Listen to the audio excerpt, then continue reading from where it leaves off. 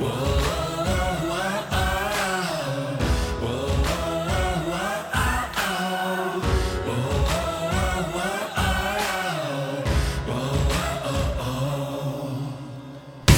listening to the Revenge of the Birds podcast, part of the SB Nation Podcast Network, hosted by Blake Murphy 7 and Johnny Touchdown. All about your Arizona Cardinals.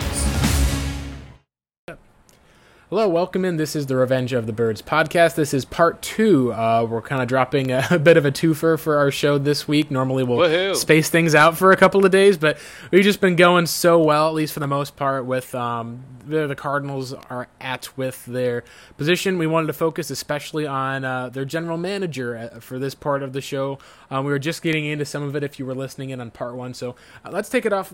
Let's take it up from there, John. With Steve Keim, you basically wrote an article on Revenge of the Birds saying it's time to part ways with Steve Keim. Where we last had left off, we talked about how if the Cardinals have another embarrassing loss and start 0-5, you could see scenarios, at least where the Cardinals are reactionary one way or the other. I would think that's very possible after the disappointment. Talk a bit. Why do you believe that, with everything that the Cardinals have gone through, and we've talked about this, is it best to keep 2 years with the consistency of a GM who believes in this Cliff Kingsbury, Kyler Murray experience, or do you believe that it's time to move on? You took the opinion that it's time to basically let him go and time to fire him. Keim's time needs to end. What were the reasons that you said that, John? I want to hear. Well, it was funny. Blake and I coincidentally both put out semi-hit pieces on Steve Keim on the same 24-hour period on revengeofthebirds.com. So I would encourage you also to check out Blake's piece as well. We cover it, I think, a little bit from different perspectives, but mine was pretty cut and dry.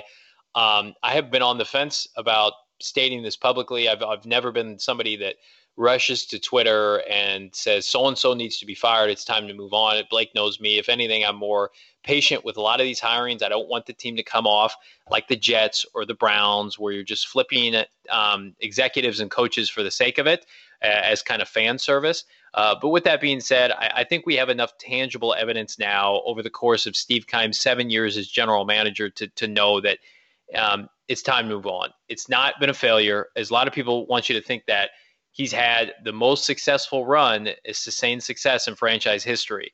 And that's great, but that time is over. And I get it. You probably would have preferred to move on last offseason. They didn't. But I just think that the talent that he's accumulated has not produced the way, and I'm not really counting the rookie class.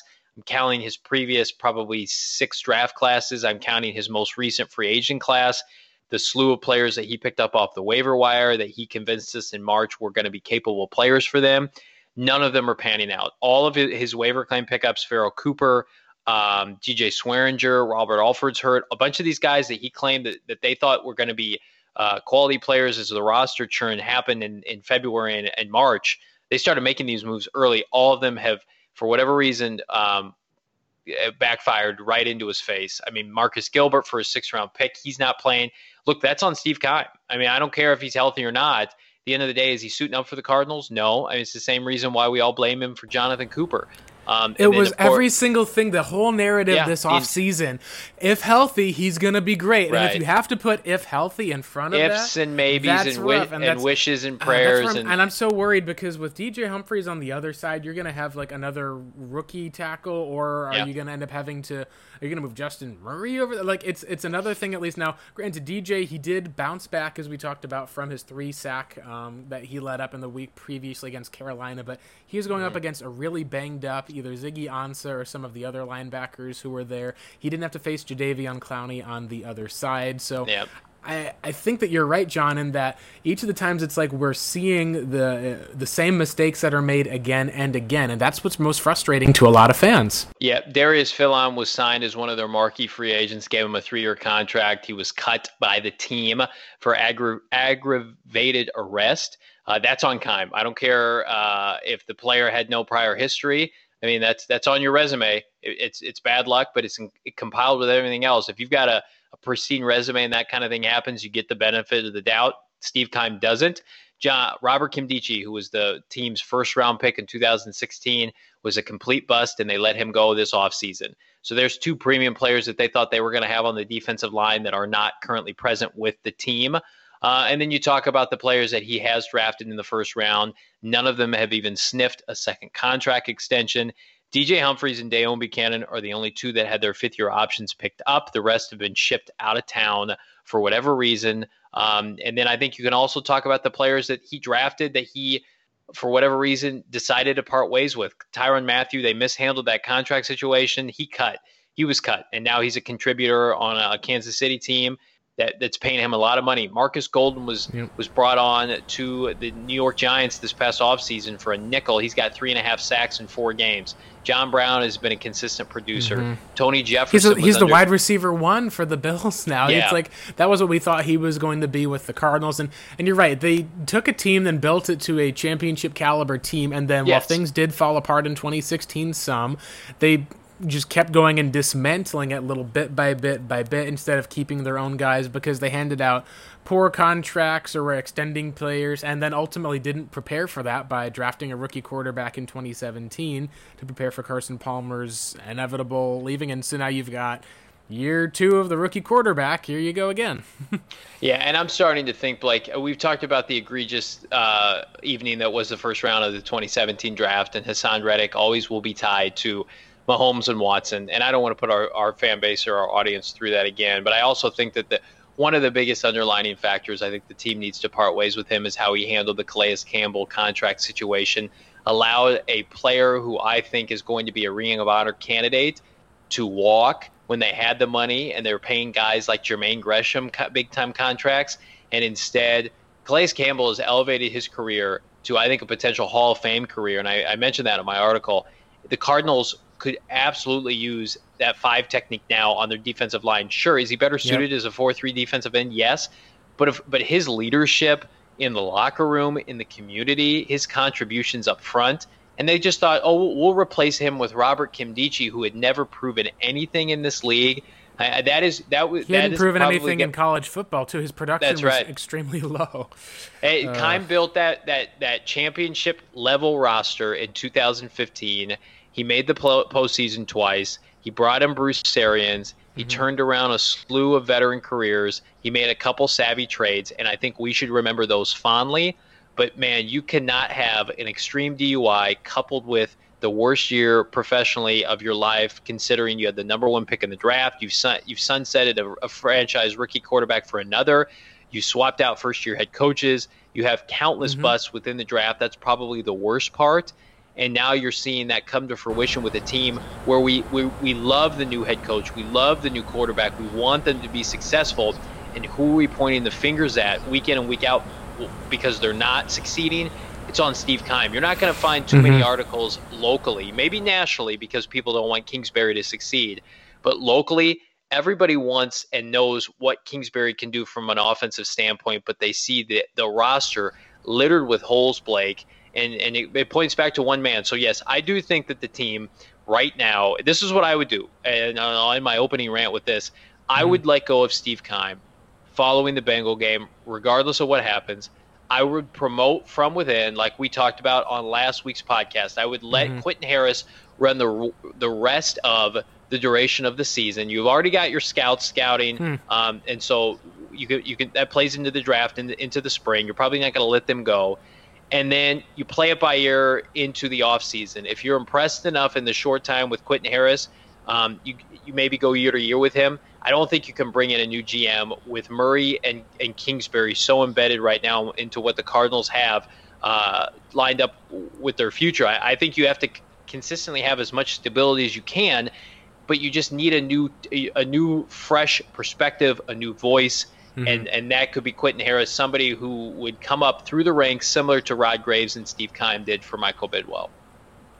Yeah, that does seem like it's much more of a Cardinals-type move. I don't know as far as the timing if it will be, but I do agree with you that it might be worth seeing what happens. It's going to be tough with how just they don't have the cap room to be able to renovate and do a lot. Maybe it ends up being more of just a accountability area where you're like, hey, because right now with how the Cardinals are, you look and you see DJ Swearinger was cut and released, Michael Crabtree was released. It feels very similar to the 2018 season and almost like you're trying to motivate the players that are there, whereas the core problem is, hey, like, you brought in Michael Crabtree on a deal expecting that this team would be competitive. You put a claim in on DJ Swearinger and expected him with this defensive coordinator to be kind of your heavy hitter, and things just haven't worked out. Maybe it's a spot of where the veterans, it's on them for seeing where this team is and, not putting in their full effort. But yeah, it's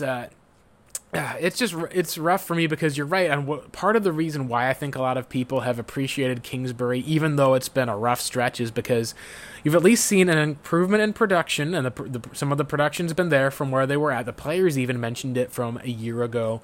And the areas where you're not seeing production right now are the guys that Steve Keim brought in, and so it's almost kind of like you're, burning the chaff away from the wheat. You're separating that out from what's good and bad, because almost nothing has gone right for Steve Keim as far as this offseason outside of the Jordan Hicks signing. Terrell Suggs had a little bit of a bounce back, but for the money that they're paying him, you made a great point about how, hey, if you kept Marcus Golden, signed him to a 2-year deal, and he was the one who was putting up that production, we'd be praising that as far as a draft pick of keeping one of your guys that's there, almost kind of taking a gamble on a guy a year after the ACL. So it just feels like to me a lot of fans are going to feel like, because the biggest problem has been the expectations, like we talked about it. Hey, if the expectation is you're going to be a 6-10 team, well, right now they're looking more like a 4-12 team or a 3-win team again, then fans are going to be disappointed. And when you've got a GM who, I think you even mentioned in your article, that when you've had the DUIs, people are going to be really, really, really not forgiving of you unless you can turn that around. Like, people still to this day, some people don't forgive Michael Vick. A lot of people, saw that fantasy season he put up in the production, and they were like feeling that they were fine to move on. I think with Keim, he just does not have enough credence he's been able to build up to survive this season because of all the backlash. Like, there's a tweet that gets 400 likes saying, like, hey, the Cardinals have changed everything. The only thing they haven't made a change of is GM. And that's kind of what the Cardinals did. They set themselves up for a part where, by keeping the general manager, by not cleaning house, by expressing all this confidence in his ability to rebuild a team,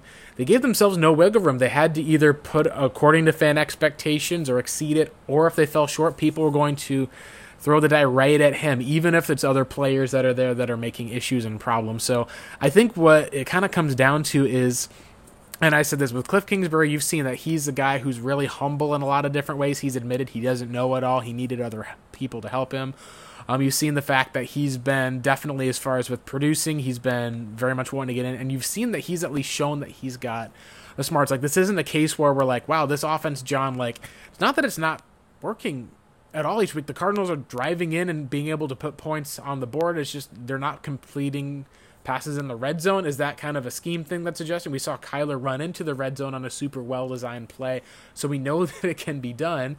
There's questions about, is their offensive line going to just give up too much pressure? Well, like you and I are just saying, like, if you look at those numbers, a lot of it is honestly Murray's holding the ball pretty long too as well. Not that the offensive line's been great. You and I have agreed that it's probably one of the weakest parts of the team. But you're at least seeing that he's got some of those qualities where when you put those three things together, I think you can see improvement. With Keim, you've just kind of seen this, whether it's kind of an arrogance or an ignorance as far as when it comes to, addressing the line and being able to actually go out and pay a guy who's going to be able to come in, who's going to be a vet. They did that the one year with Justin Pugh, but here's the issue with Pugh. You got a guy who is coming off of multiple injury seasons and was kind of coming in at a bit of a discount. You sign him to a 5-year deal that the team's going to have to wait until 2 years, essentially, more from now to get out of that deal. You're looking at the David Johnson contract, at least. It's something where, it's very similar to the Tyrann Mathieu deal. You paid Tyrann Mathieu a lot of money coming off of the injury. You paid David Johnson coming off of the injury. You just have not seen that same type of production that you did previously, and something just changed, and you have to be willing to identify that and be able to scout your own talent, because each of the steps we've seen is always the same. The Cardinals the last 3 years have always come out saying, like, hey, we're a team that's going to be a playoff team. We're a team that's going to be competitive. And each year they've kind of fallen flat on their face. They were kind of saved and bailed out a bit in Bruce Arians' last big push as the head coach. But each case, it comes across where the Cardinals are not evaluating their own talent on the roster well. And that's why then they're cutting guys they brought in and trying to put other people, and it's like you're throwing potatoes at a wall to see what sticks. And that's what I think the thing I'm most frustrated about with Steve Keim is, you look at this team, the Cardinals thought that they were going to be maybe not the belle of the ball, but at least an interesting team that people would be paying attention to. And really what it feels like, at least, and I meant to put this in the article, is it feels like you just took the same old pig that was there, you put a little bit of lipstick on it for the most part, and you expected it to be able to go out and perform. And as you've seen, at least right now, this is still what looks like to be a similar 3-win Cardinals team. Now, there's 75% of the games to play, but the core problem hasn't changed. And so now what comes in, a lot of fans are basically like asking, when is Keim going to be fired? What's going to happen? Some are even just saying you can't keep him when you're going into this huge 2020 season with cap space, cap room, and having the same kind of old tired vision that you've seen. You got to be able to go ahead and make a change. And I kind of agree with you. I think I would say if you wanted to go ahead and promote from within, give it to a younger guy, and then also say, hey, bring in an outside influence, like if it's a guy like a Reggie McKenzie, or maybe you even look at a young guy where you start interviews. I would think that the time frame, at least that I've told people, is if this is going to happen, we still don't know. I would be, if the Cardinals continue on this path and don't have a quick turnaround. They were mentioning on almost every single podcast this week, every single radio show this week, is mentioning that Steve Keim right now, the seat has cranked up again, where it's hot again, and so people are not saying, okay, well, when it's not going to be, when is it going to be? And that's what I said last week to you, John, is right now Vance is off the team for me for next year. He just hasn't shown enough so far, unless he radically changes things with Patrick Peterson back, and even then, like, Peterson's not a guarantee past 2020 for this team, at least right now. And with Steve Keim, he was off of the team for me too, and right now it just seems like it's fast-forwarding to the inevitable conclusion of the Cardinals letting go and firing their head coach, and then moving on another year from that, letting go of their GM, and it just being a huge mistake that you would have made in terms of needing to keep those guys for so long, and them just not performing according to what this team needs to be, John. I think you've invested too much in Kingsbury and Murray to even think about resetting. I think that because of that, they will probably wait. Michael Bidwell will probably give Keim another year. As crazy as that sounds, I think you're probably in the same boat, Blake. I don't think. I think that you would have had to have made a wholesale change in December of last year, and Michael Bidwell is loyal to a fault. It took him a long time to part ways with Rod Graves and Ken Whisenhunt. You have any kind of success for a franchise that has been historically irrelevant and embarrassing, like the Cardinals have been. Mm-hmm. Majority of that is under Bill Bidwell, Michael's father. Anytime you bring even a small sustained success period to the franchise, you're going to be embedded into the Bidwell family, and that's what Steve Keim has been. He's been a part of this organization for a long time, since the early 2000s, was elevated to GM and put together very, very respectable seasons, was the back-to-back Pro Football Talk GM of the Year in 2013, 2014. And Michael Bidwell looks at the win-loss record more than he does personnel stats. And I think he believes that Steve Keim knows quality players when he sees them, but has probably had a slew of bad luck, whether it's the Cooper injury or Kim Deshi off the field. I mean, just I don't know Keim as a person. I just think that he has become like you mentioned, Blake, it's almost like an arrogance, because he had an opportunity to follow Rod Graves, who had put together some quality draft classes for the Cardinals, but for whatever reason, they couldn't find the quarterback of the future. They didn't have the right combination, head coach, quarterback, GM, and he hit the ball out of the park from the beginning with himself, Arians, and Palmer. And then they all three of them worked so well together. But the further away we get from that era of Cardinal football, the more, especially now when you watch Jason Light and Bruce Arians operate with a very comparable roster to the Cardinals in Tampa Bay, and you watch that team have immediate success, it is Bruce Arians. And as much as I want to give Steve Keim credit for some of the moves that he's made, I do think that the majority of them were probably under the advisement of Bruce Arians. I think that they had a mutual respect for each other. And toward the end of Arians' run as Cardinal coach, they probably needed to make a break just as a franchise. that they needed to find new direction, a younger coach. Their window had closed. And I think Bruce got a little hungry for immediate impact results outside of building sustained success with a young quarterback. Right. But those first couple of years in the desert, I really do think that Bruce had more personnel say than that it would be led to believe. And I think we're seeing that now, because ever since then, Steve, specifically from a free agent standpoint, I mean, his free agent classes used to be near the top every season. They would bring in 1, 2-year players on 2-year deals, 1 or 2-year deals, and they would be instant contributors and play up to what Arians wanted to do. Would put them, he and Todd and James to a lesser extent, put them in the best position to succeed.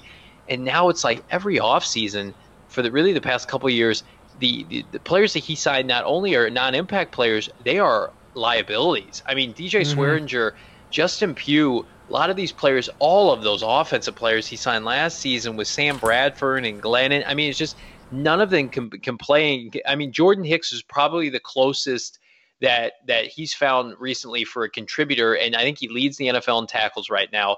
But I mean, he's fine. He's not an impact player. He's a body right now on a bad team. Yeah. And so, to me, everybody else is just a Band-Aid, fill in, underdeveloped, lack of talent on this roster. And you supplement that with the fact that they have not drafted well, and that's how you get to 3-13. That's how you get to 0 in September for the second consecutive season. So, his little sprinkles of quality free agents with Bruce Arians worked because Arians could coach them up, and then they had put together a respectable roster. The state of the Cardinal roster, if you remember, from 2012 to 2013, was not poor. The quarterback play was terrible, and so it brought down that whole team. But they had Calais and Darnell, and they brought back Dansby, and they had Peterson still relatively young. You still had Larry Fitzgerald. They had some significantly more talented pieces. Bobby Massey was on that team. Competent players, Lyle Senline. And then you were elevated by Palmer and Arians and their greatness, and Todd Bowles, and they made a couple nice trades. But now you've seen the erosion of, at the end of the day, outside of everything else that he's done, his inability to hit picks in the draft, not only from an impact standpoint, but just from a quality standpoint. Yeah. He can't find, with high picks, Blake, he can't find capable starters. It's been the only year that you're really finding capable starters has been this year. Even in 2018, when you're talking about with Rosen, with Kirk, with Cole, a lot of those guys have just taken even with Chase Edmonds for the most part. Like Rosen got shipped off, and Kirk is. While I agree with you that he's at least been good for the season, it's like he hasn't really cemented himself as a wide receiver 1 as far as becoming a wide receiver 2. It's still not been exactly what I was expecting. They traded up for him, and Mason Cole and Chase Edmonds, your 3rd and 4th round picks from 2018 with this team, should be playing every game. Should play every game, every down at whatever position you picked, and they don't play. Not. Both of them don't play.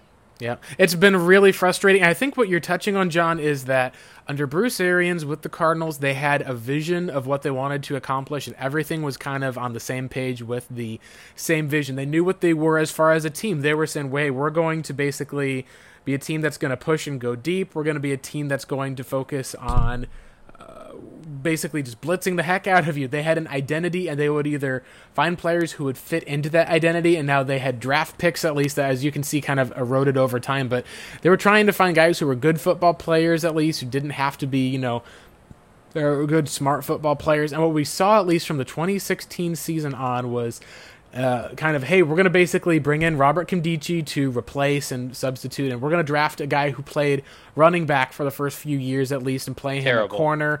We're going to go at now. They made a trade overall for Chandler Jones, which is kind of still the cream of the crop, which is good but it ultimately still focused a lot on, hey, we're a team that's going to be focused on bringing in a ton of veterans, be able to draft in rookies to kind of develop behind those veterans.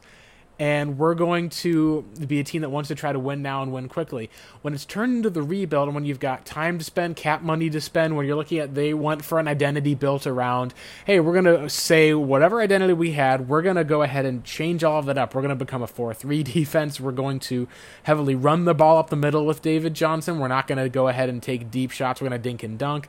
And then when Rosen came in, you moved and fired to a different... And so it's just been this element kind of chaos because you don't really have a single vision that you really are looking to have. The only person who right now is kind of had an overall vision that came in was Cliff Kingsbury in terms of saying, hey, this is what we're going to run my air raid, and my vision for that features Kyler Murray. It doesn't feature Josh Rosen, and it's the only area on the team that you've really overall seen improvement for the most part. And you did at least get to see some nice pieces, at least in Zach Allen and some of the attacking defense for the most part, but outside of and this is what's interesting to me, John, is that was all taken care of in the draft. The issue that Keim has had this year has been in a lot of those free agent and the Keim time signs and the picks and all of the dead money that they've had from guys they've signed that they've had to move on from.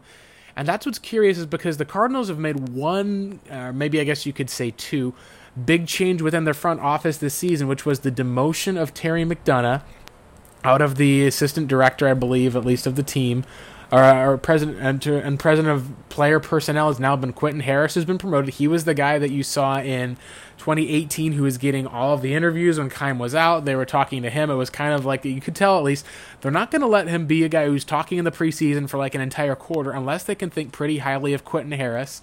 And you're not going to see nearly as much Adrian Wilson or even mention, hey, like, we hired Cliff Kingsbury. We got some input from Ernie Accorsi. We know some other, teams at interest. The Rams wanted him on for the postseason at least. The Patriots were looking at him if Josh McDaniels was leaving, what was reported. The Jets basically were trying to go and hire him from what we heard, and he was going to go to the Cardinals. And the other person who was mentioned along with that was Adrian Wilson as having a huge part in hiring it. So we at least know from those two were the ones who were promoted. There's a lot of favor, at least, that they've had so far. I don't know if it's an inevitability to say, at least. It still feels like the Keim-Bidwell relationship to this point at least is seen consistent. Maybe it's going to show cracks, but for the most part, John, you're right in terms of it seems kind of like the Cardinals have been moving away from some of this for a while and toward kind of a newer, fresher direction. Even the overall pick that you had of the draft, it still feels like it was not a Keim pick to go ahead and take Kyler Murray. It still feels like that, you look at the two who are coming in. It was a defensive head coach. It wasn't real Mike McCoy pick for that one. It was a Steve Keim pick with Rosen. It was probably much more of as what we know, a Cliff Kingsbury pick of Kyler Murray.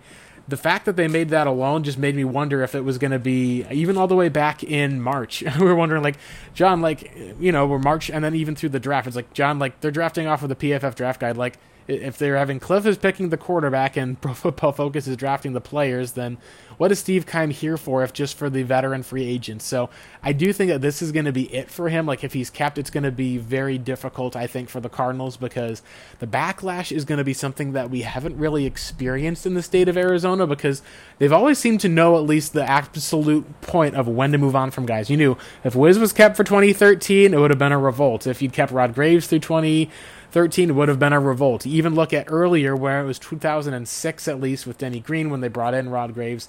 I think that Keim is on his way out, and that's partially because Bidwell is an owner who's going to be at least savvy enough to not pull a Marvin Lewis and keep a guy in there for a job of way too long overall.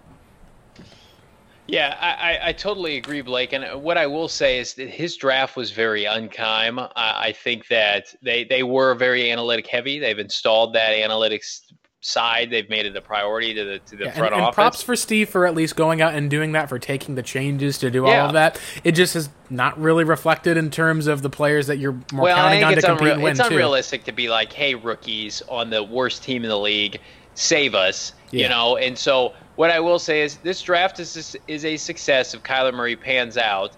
But the ironic thing is he might not be able to pan out. Now, from a talent standpoint, this isn't Mitch Trubisky.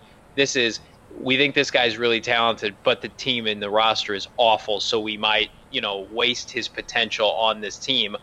Still a long way from that, but I do think between Murphy and Murray that this is going to be a draft where you at least look back and say, we got two really good players, and then if you get a couple capable players outside of it, some role players, some situational starters, you can look at 2019 as the year where you really started your rebuild. The corner, yep. Absolutely. And then you start to layer it. I always tell people when they ask, well, how do you build a championship team? I don't know how to build a championship team, but I know that what I've heard is you have to put together 3 solid off seasons, right, where you're consistently hitting on 3 drafts in a row, 3 free agent periods in a row, and then you're ready to compete again. And the quarterback. That's the most important part, because you look at the Bears. Assuming that you have the quarterback in one of those 3 drafts. Absolutely. You look at the Bears from when they drafted. There was basically they had the rebuild season. They got let go of John Fox. They're able to start rebuilding from some Trubisky. of the picks Trubisky from that. was on that team. I think people forget. Yeah, and then you get to this year, and this year is kind of the Bears supposed to go for a year, and then you're just like, ugh.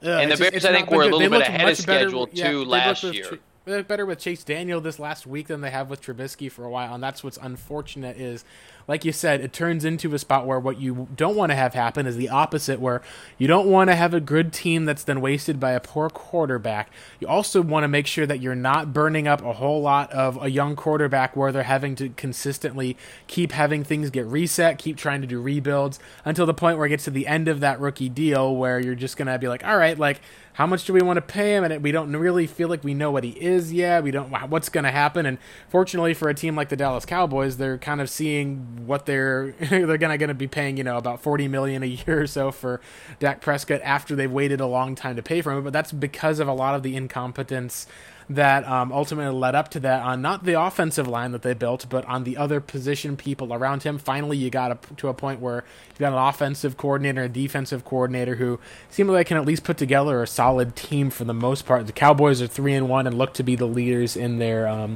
division, even ahead of a team like the Eagles that's won Super Bowls too. So I'm with you, John. At least this is going to be what's important. So with that, I want to transition a little bit into talking about 2020. I did a little bit of research looking into some of the offseason, because right now with the Cardinals as where they are, you probably have and this is kind of where I think you're right on the 3 off seasons in a row for you to rebuild. You kind of are looking at building somewhere from maybe a quarter to half of your team every off season, as far as your core players, your solid role players, your veterans, moving on from the players who are underperforming.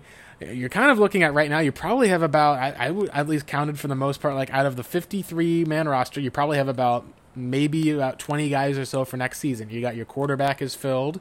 You're kind of with David Johnson right now. You've got the running back behind him.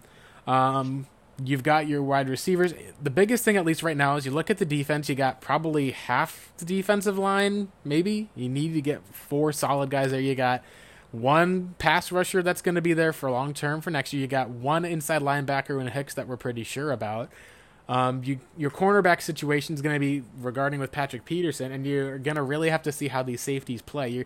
You kind of have, at least at this point. Well, they're going to be on the. I think they'll be on the roster, but I don't know if they're going to be difference makers. You're kind of at that spot where you're like, okay, you kind of got half of a team that's maybe, and I'd say maybe half of a good team. So if you can have a good offseason, this next offseason, nail the draft, nail the offseason, then we're talking about this being, okay, we were hoping this year you'd come in, you'd have maybe 75% of a team, you do a good job of rebuilding, restocking with the draft, then you can kind of go for it next year. This might be a case, John, where you're talking about a 3-year, maybe not a 3-year rebuild, but 3 years to be able to say, yeah, you've got a great team. And that's what I think is going to be where you're in it for the long haul. That's part of why I think you do want to move on from Steve Keim now, where you're not having to then look at 2020 and saying, all right, well, we kind of tried to win again. We keep seeming to think that we're going to compete for it, and we're not. We need to start the rebuild now. And then you've got 2 years left and are out on some of your talent that you were bringing in that's kind of aged out a bit too. So I don't know. What are some of your thoughts for the 2020 moves and what the Cardinals need to focus on?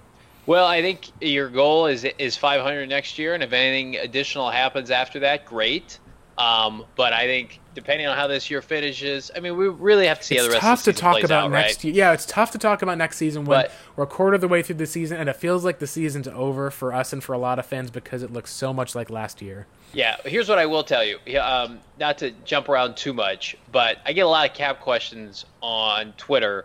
Like I have this supreme insight. Go to overthecap.com. They break it down really well. Here are the top 10 cap hits for the Cardinals next season. The Cardinals are set to have $83 million in cap space. Let's just focus on the top 5 first. The top 5 in terms of cap hit, Chandler Jones is making $21 million next year. You figure they're going to keep him around at that number. David Johnson's at 14. Again, it's a little bit of a luxury, but at the same time, he's not going anywhere. You would assume Patrick Peterson, if they've held on to him this long, he's got one more year on his deal. He's going to make a little over $13 million. Justin Pugh, 10.5. Mm-hmm. They release him. They save roughly $6 million. But so watch out. Some dead money there too, right? Yeah, $4.5 million. So that's I would say right now that is leaning toward probable, but maybe still 50-50. And then Jordan Hicks at a competent $10 million. Then after that, it's Murray. It's Robert Alford, who you think they would bring back. J.R. Sweezy at $7.5 million. Who I think has probably been, $5.5 million, who that right now feels like a pretty safe bet to be back, even in a backup role. Hassan Reddick, I don't think is going anywhere, just on his rookie deal. You get down after the first maybe 6 or 7 players, and it's a lot of replacement level players that you think would be churned. It's guys on the rookie deal. Really, the only bad contract that I see, and again, I love David Johnson. I'm not ready to put that on the bad contract yet. Is it unfavorable? Maybe. But I do think, unlike somebody like Justin Pugh, you're at least getting value from as a receiver. And I do think situationally he does help this team. So I'm not saying that's egregious yet. Maybe in year 3 or 4, but not next year. Chandler Jones, still a high-level player. Yeah. Peterson, we hope is still at that level. And if Jordan Hicks leads the leagues in tackles for $10 million, that's a pretty good deal. So you need to be optimistic when you look at that and say, okay, what's Kyler Murray making? Kyler Murray next year, for all of the the issues that they've had this year offensively, the sacks applied to him, he's making $8 million next year. Yeah. That is a steal of a deal when you compare it to guys like Kirk Cousins. Then you scroll down a little bit more. Oh, it's exciting. The next 3 years after that, you'll get that, and then you're hoping that you can build up a team. And I would love to be able to, I'd love to get a quarterback you could pay the moon to, like other teams are about to do. Like, sure, if you can build into a championship or at least a competing, because right now a lot of stuff, it's like there's a championship window we've seen from a lot of teams with good star young quarterbacks. That I think is the ultimate goal. Your hope is that you'll be able to, build into a competent area for all that. Because I think I agree with you, John. If you get, say, 4 more years of the same of this, and Kyler is going to be, calling the A's or something like, it's like, what is it, like the drunk texting your ex or something like that, just saying like, take me back. The one thing that's interesting about what you looked at with the contract is the one name that's missing from there, because it hasn't been decided yet, is Larry Fitzgerald. We have no idea what's going to go on with him. 4 games through the season. Do you think that Fitz stays, or do you think that he goes? Because I'm not like more on the fence that I was, but I think that there's more of a chance that he, as far as like we've seen some of the terrible injuries and with guys with his body, I feel like it's kind of in a weird split as far as if he's going to come back for another year, if he thinks, especially if it ends up being, a rough year where you finish 4-12, because he came back partially because he said he didn't want to go out like that, and you're going down this area too. So I will put me down as 100%. I think he returns. It's at $11.25 million cap hit this year. I could see that in the same neighborhood next year. Yeah. Larry's going to eclipse, health permitting, in both he and Murray. He's going to eclipse 1,000 yards. He's going to have the same. He's going to have the same quarterback coach. He's going to have the same head coach. Excuse me, not quarterback coach. Same head coach in Cliff Kingsbury. Same scheme that has elevated him. Don't undervalue that. They need him for next year. Michael Bidwell will probably personally try to gloat him into staying, or coax him into staying, I should say. If you thought Larry was going to retire, it would have been after last year when the team plateaued and they changed up the head coach. Or 2017 with Palmer. Rosen. When he came back, it was a big indication, I think, when he decided to come back. How are you going to spin it to Larry next year that they're not going to be better with Murray in his second year, Kingsbury in his second year? They're going to add a bunch of players. I think we're going to see at least one more season from Larry Fitzgerald, if not. Anytime that people think that Larry's gone for reasons other than football, I think Larry's going to leave when Larry can't play football anymore. And right now, the way he's taking care of himself, his nutrition, his style of play, I think Larry's going to play until he physically can't. I think he likes money, not like the rest of us. Yeah. But I think he enjoys the competitive nature of it. I think he enjoys attempting to pass Jerry Rice in receptions. I think if he averaged 5 per game throughout the rest of his career, he would pass Jerry Rice in early 2022. I'm not saying that's likely, but I think it's a near lock that he's back, and I will eat a ton of crow if that's not the case. So I think, you can pencil Larry in into the top 10 paid Cardinals for next year, top 5, I should say. But the point I did want to make, Blake, is Byron Murphy's making $1.8 million next year. Budda Baker's making $2.1. Those are cornerstone players, you would think. Somebody like Andy Isabella is making a little over $1 million, but then you look at Christian Kirk, 1.6. If you hit on one of these 2 Ricky Thompson safeties, they're making just under $700,000. Yeah, you hit on the draft picks, it changes your whole team. That's how the Seahawks built their dynasty. It was a combination of Russell Wilson's rookie contract and then all of those premium day 3 picks that turned out to be superstars for them that they didn't have to pay a dime to for 4 or 5 years. I'm not saying that's likely, but I think that just why it makes so much more sense to go young over the course of these next 12 games, see what you have, reassess, and then really try to be smart. And I want to preface this by saying you want to be smart with your money. And, of course, everybody would say that, but don't spend it just to spend it. Indianapolis did a good job of this in this offseason, whereas teams like the Jets and a bunch of other teams went out and spent big in free agency on outside. I really like C.J. Mosley. They didn't do a lot of, they just paid money to spend money, whereas the Colts had, I think, roughly $100 million in cap space. They still have a lot of cap space to extend their own guys, they carried it over. I would like to see the Cardinals do that. Go out, fill some needs, get some players on some cheaper, high-end contracts where you front-load it, get maybe 1 or 2 players that you say, okay, we're going to pay these guys a lot of money because we need them now, but then save some of it for future contracts, hopefully to extend some of these young players, and for years 3 and 4 of Murray's deal. So it'll be probably, Blake, I think the biggest offseason this franchise has faced since after the 2015 season, where you thought they were going to make a Super Bowl run. You're making your direction. You're making your vision. You're casting that, and it's because you've had an inconsistent vision ever since basically the 2016 season. And so they said last year, every year we've said, it's always the biggest. The reason why it's been the biggest each time has been because they've gone in with a question at the quarterback position.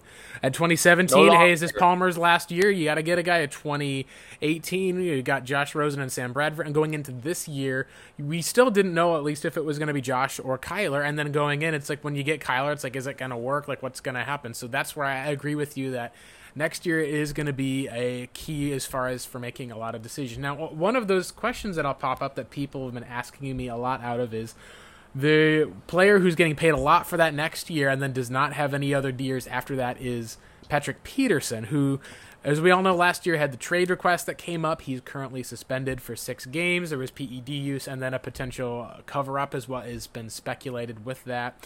The interesting thing, at least, that I've been looking at is he a guy who, and this is kind of where I've always been on the case where people said, should you trade him? And I said, no. There was always at least kind of one exception, I said, which was if you're looking to re-sign Patrick Peterson, I think that should be step one. You go and say, hey, this is a guy who we want to keep for the next few years of his premiere because there's so few cover corners that can play the game like he does. He's such a consistent guy. Like he's been not almost as close as like the Larry of the defense essentially for you. And at 29, he still has plenty of game left. The biggest question I know at least is if you come back to an 0-5-1 Cardinals team after his suspension, after he already wanted to be traded to a contender from last year, is he going to want to stay here? And that's something that I'm not sure. And are the needs that the Cardinals have as far as for a rebuilding team, since you now have an offensive identity under Cliff Kingsbury, kind of lead me to this question. So do you think, John, that if we get to this offseason, and I don't know what's going to happen with Peterson, if he'll want to stay, if it'll be there, it could be a case where the Cardinals make him the highest paid corner in the game again, with all the room that they've got for the cap space and their ability to see the window and realizing we need this guy.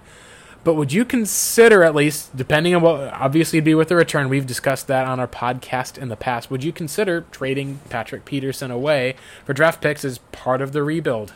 Not now. I was on the record. You know this, Blake. I would have traded him last year when he requested a trade, and I would have tried to maximize it for a first and a third or a first and a second, whatever I could have gotten.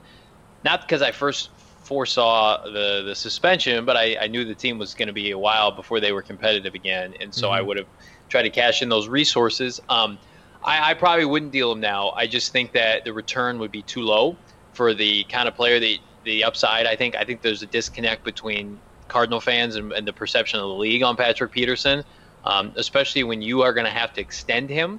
Why give up premium resources on a 30-plus-year-old defensive back that I immediately have to pay? Whereas last year you could have dealt him, he would have had 2 years left on his contract. You could have sold that to a team like New Orleans or Dallas or somebody who was ready to make a Super Bowl run. I just Peterson now is damaged goods off the field in terms of his suspension. People wondering if he still has, be number one corner capabilities in him. And so I think really Murray's contract affords certain luxuries, like David's contract, and I think like an extension for Patrick Peterson.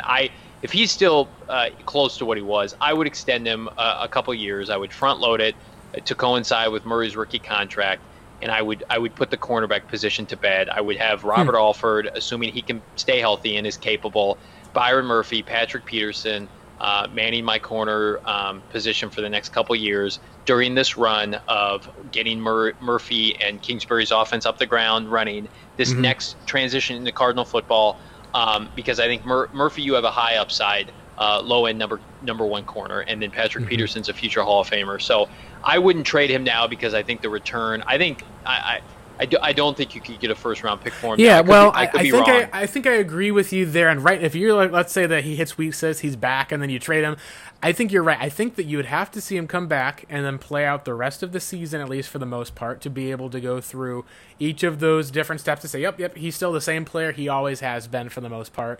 What I do at least also agree with is that, as we've seen, like when you trade players during the season, it's like for pennies on a dollar for the most part. Like even Jimmy Garoppolo, like he was traded mid-season to the Niners, and the Browns were looking at the Patriots like, wait, what? Wait, we would have given you our first for him. What are you doing? And so that's where I think that you're right in that the value at least would have to be in a spot where it'd be much higher. Now, if he does return to and does end up building some of that value back up, this is kind of the one counter where I've kind of moved to a little bit closer to 50-50, because the way I see the Cardinals have a couple of huge gaping holes at tackle, and I think they've got another huge gaping hole at least at receiver. If you don't think that the receivers have been as bad so far now, just wait with Christian Kirk potentially out for a while. We haven't heard what the extent of the injury is, unfortunately, but it is a spot where Josh Norris even mentioned it today. You've got Fitz and Kirk are on the inside, and they just don't have the quality at outside receiver yet. That's been part of where Murray's a boundary thrower. They had all these boundary throws that we've seen being able to throw,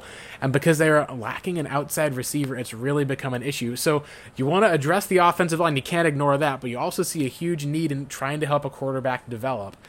And you're also going to look at, you've got a need across from Chandler Jones at some point. So there's enough needs that are stacking up where I'm like, so and it's like if you could get like a first and a second, maybe it's a second in 2020 or 2021, I should say.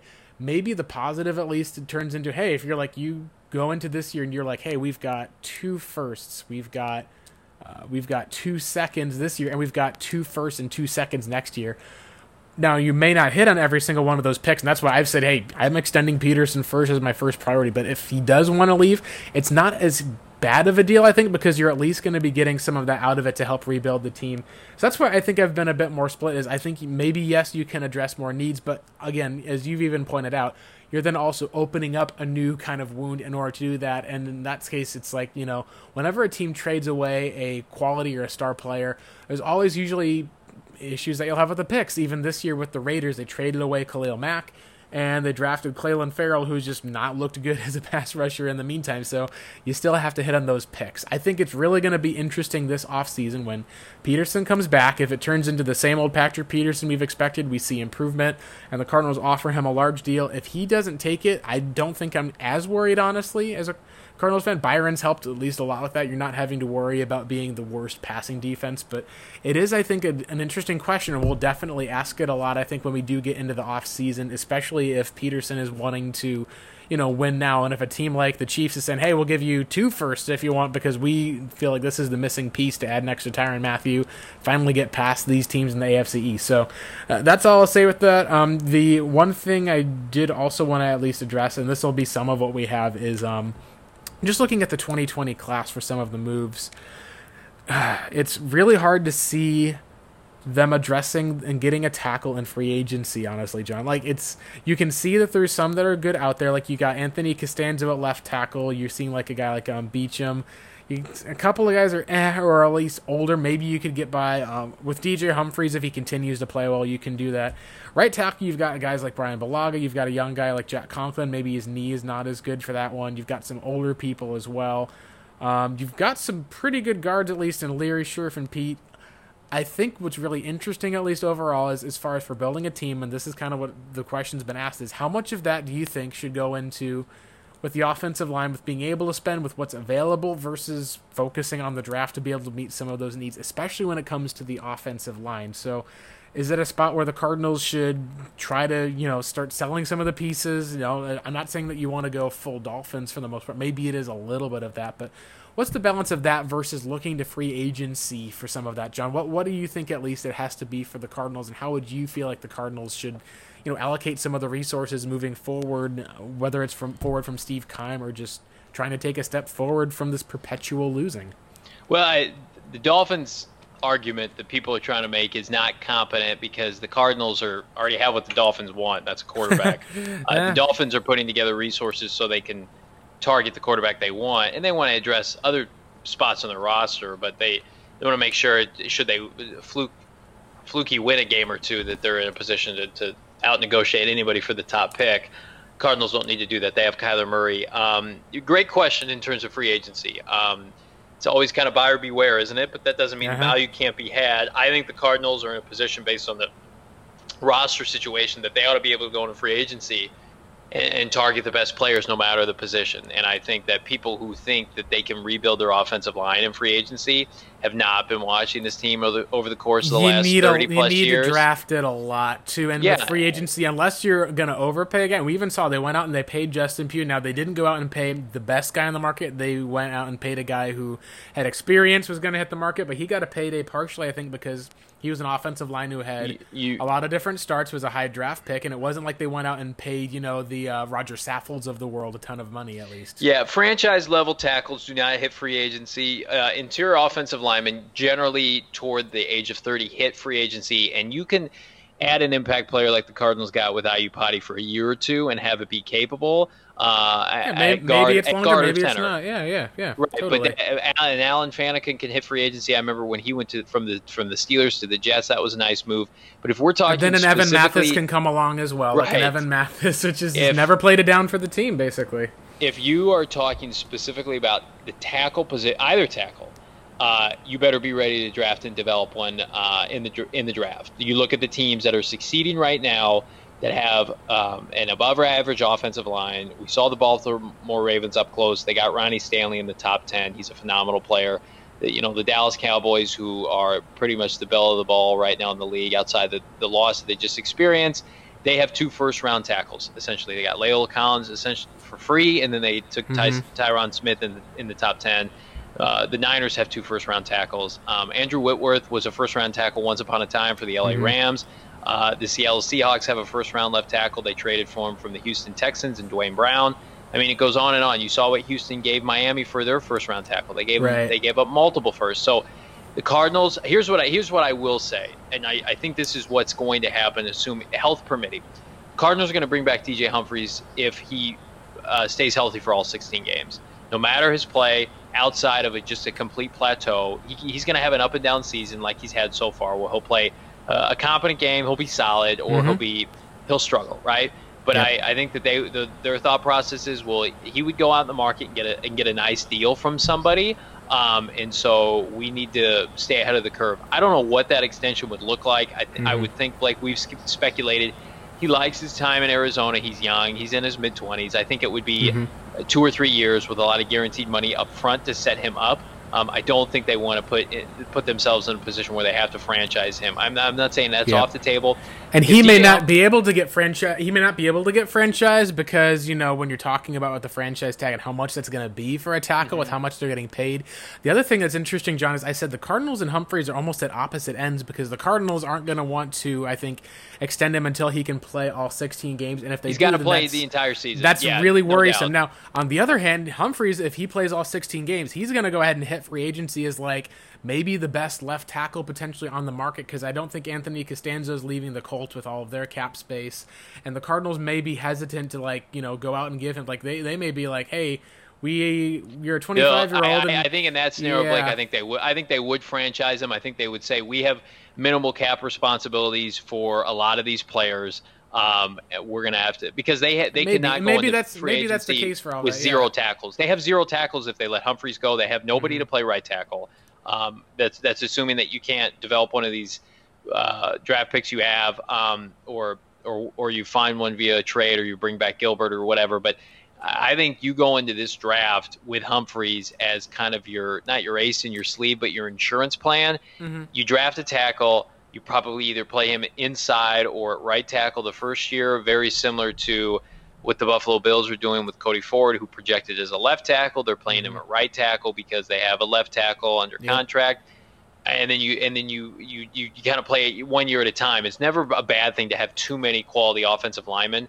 But for me, Blake, I think that you're right. Positions like franchise caliber pass rusher, quarterback, and left tackle, or I should just say tackle right now, they do not hit free agency. Well, especially left tackle, because this year we've seen 4 teams that drafted right tackles that are all starting and doing pretty well in the second round. So I think that you're right. It's whatever the blind side is and whatever's facing with now, you do need 2 tackles, but it's like you can essentially scheme, get those guys some help. If the Cardinals are drafting tackles, maybe they're a bit more important just because of I had always kind of pictured and imagined that the Cardinals were going to be needing to have completely solid guard, center, and right guards for that. I'm admitting I'm probably wrong on that aspect because a lot of those guys are dipping back inside, and defenders are playing the Cardinals to try to get in Murray's grill. They're trying it, and the interior of the line has played better than the tackles this year, obviously. Like Humphries, we said, gave up the 3 sacks there. The right tackles have been an issue for Arizona this season. You're probably going to have to get 2 competent tackles for the most part, especially in a division now where they're kind of just keep loading up on pass rushers. So I don't know. The interesting thing with the franchise tag to me is you also want to make sure that we've got no idea what the rest of the NFL thinks. Like Humphries may be a guy who hits the free agent market similar to what we saw with Rodney Gunter, expecting a big raise, a multi-year deal, and ends up coming back on like a 1 year, $8 million. Value, though, I think I lean towards you at that too. So that's where it's like, and that's going to be a really interesting decision. You also don't know if the Cardinals do get a new GM, he may come in and be like, "Oh, you have Humphries for that? Nope, we're moving on completely. I'm going to go ahead and find another guy to be able to bring in because I can get that same caliber of play and not have to worry about paying it as much." Maybe that's a possibility. It's going to be one thing to be watching for this offseason is because I do agree with you, John. I think the Cardinals have 2 needs with tackles. Maybe Humphries is one of the guys who fills one of those holes. But I think that's what's really going to be interesting to me is how they're going to address that in the first round of the draft. Is it going to be the second? I think you're going to have to end up seeing at least the Cardinals do a combination. And what's nice, at least for me, is even though this tackle class, maybe you've got the cap space to try to outpay a team or two and you end up overpaying a bit. As long as you get a quality player, I think that'll be fine for the team just because it's such a sore need. But on the other hand, it's like, are you going to have to draft one highly, or you look at the advantage that I see of there's going to be a really good defensive line class that's coming up where I think that's where you're going to be able to allocate quite a bit of money to. It's not a good wide receiver class, which is why I've talked about that with the draft. You're probably going to be the number 1 free agent wide receiver in the NFL is going to be signing with the Cardinals next year, and that's going to be Larry Fitzgerald, considering the, a knock on wood, the injury concerns we've had with A.J. Green, the fact that he's wanted to get paid. He may even be not coming back until he gets a new deal from them or from another team. But with the last thing, let's go in before we just talk and wrap it up with some Bengals talk. Got a question at least from @Sheldon0501. He said, where do you think the team is going to pick in the draft? And then he also followed it up with, what's the overall view of Jerry Jeudy? What's kind of the similarities with him? And we've gotten some of this as far as with the wide receiver talk and everything. And I'm kind of with you, pick the best player. I think that may be a wide receiver. Maybe it ends up being a tackle. But where do you think right now the Cardinals are going to end up finishing with the NFL draft in terms of that capital, John? Because right now they're top 6, and this is kind of the battle to see who falls into the top 3 or the top 4 against the Cincinnati Bengals, who are kind of the 5th team in the NFL this week. Where do you think they're going to pick? Is this another top 5 team, or is this going to be a spot where we're like, okay, it's going to be somewhere between that 6 to 12 range? We just don't know when, because we don't know when the Cards are going to win a game. No, and they're winless in their first month of the season. I think that they're going to be top 5. I think Miami will pick ahead of them. Here are the teams I think have a good chance to pick ahead of them based on the the remaining schedule and their division, I actually do think Denver's going to screw around and win a couple games. I think Washington Flacco didn't look bad. They were almost taking down and they've got talent on that team. They got a bad division with the Chargers struggling with injuries, with the Oakland Raiders still over. They'll win a handful of games, and they'll leapfrog the Cardinals. I think that there's a good chance the Jets, based on Sam Darnold's injury, the Dolphins and the Redskins all pick ahead of the Cardinals. The Steelers are so interesting then, because if Rudolph, I don't know, man. I don't know with that one. It's because then that's the Dolphins again. So yeah, I think for sure the Dolphins, and then I think the Redskins are sneaky top pick candidates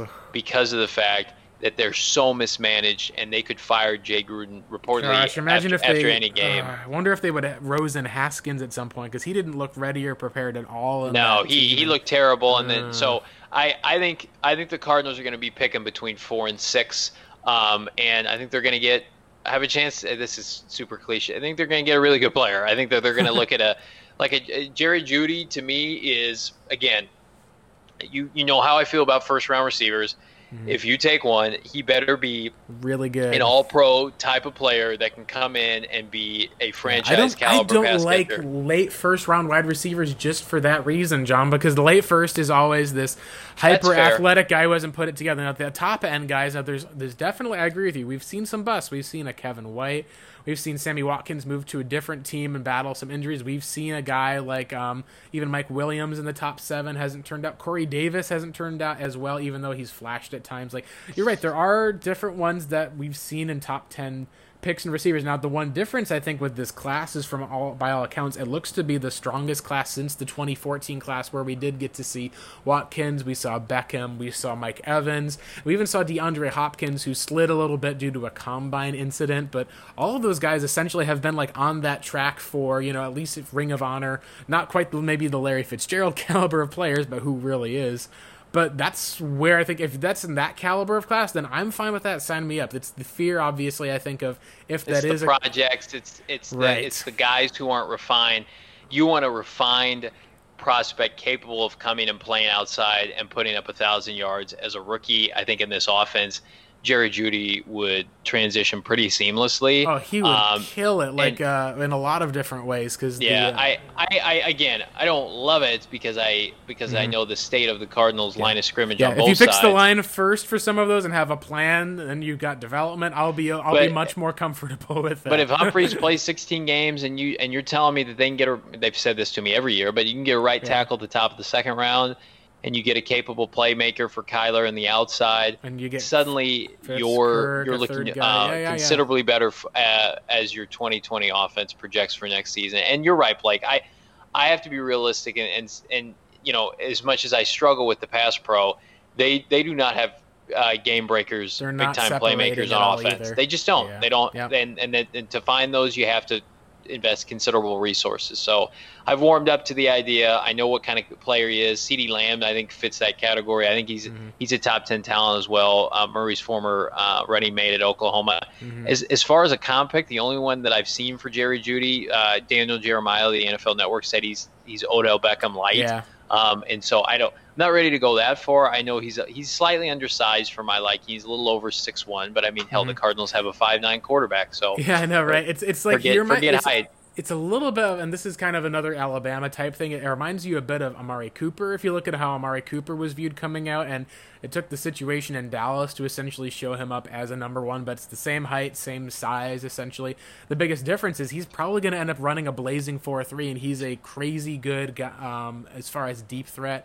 Fantastic feet. So I kind of am a little bit closer with the Beckham, but I think if you could find like a little bit of a thin line and say, all right, we're going to talk about a guy who's got a lot of speed for each of that, and then you kind of put a little bit of some of what Beckham has done for the most part. But I think that you're right, and it's not as much of the contested catch or like the maybe take it away from you guys. Beckham is, he's shown some of that, but it's a little bit more of, this is going to be kind of a little bit of one. If you can think of with how Kurt Warner was with his two kind of guys with the Torrey Holt and Isaac Bruce, maybe that's a little bit more of your type that you'd be talking about as far as you can still get a ton of separation and burst off of the line. And I think it would be a good fit. Lamb to me reminds me a lot of DeAndre Hopkins as far as the contested ability outside, and that's part of where like it almost feels, some people have said it's almost inevitable. Like you put Murray with him because you got the back shoulders, you've got the contested play up top, and he's got a lot of the speed to make deep plays too.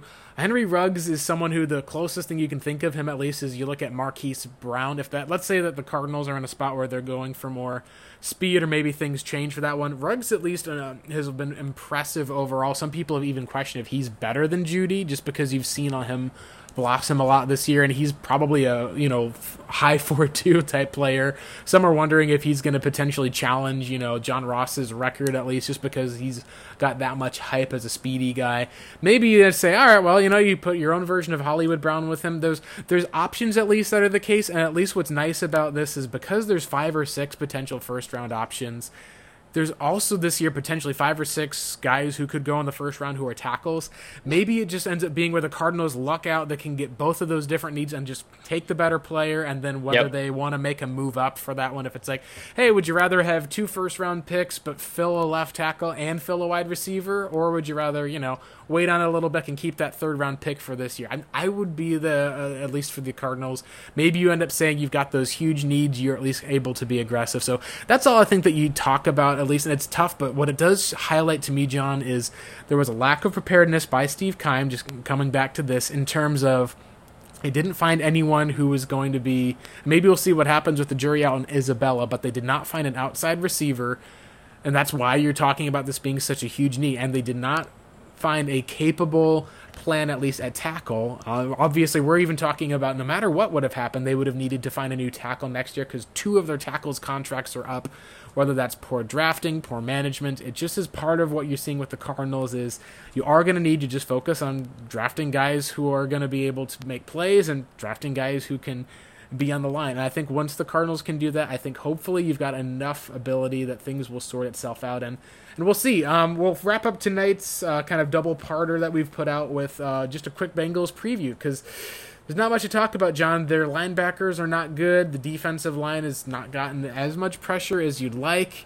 Corner situation seems to be a mess, and they're missing now their top 2 wide receivers in A.J. Green and John Ross. You got Eifert and Uzomah at tight end, and Andy Dalton looks bad. So this is a game you would think at least that the Cardinals should at least, maybe it's closer than we'd like it to be because it's on the road. This game you'd hope that the Cardinals could win. I just wonder if it's going to end up being, and this is kind of my fear, John, they've put up a lot of yards when they've needed to. Maybe that all changes when they struggle because of the lack of receivers, but we haven't seen that happen so far with this Cardinals team. I fear at least is the Cardinals offense is just not going to be good enough without their own wide receivers, with things sputtering, that it turns into kind of this long 9-7 type of game, at least for the most part, and you end up coming up on the short end of it. Because I don't think this Cardinals team is able to win if it turns into a shootout. What are some of your thoughts on the Bengals from what you know and have seen?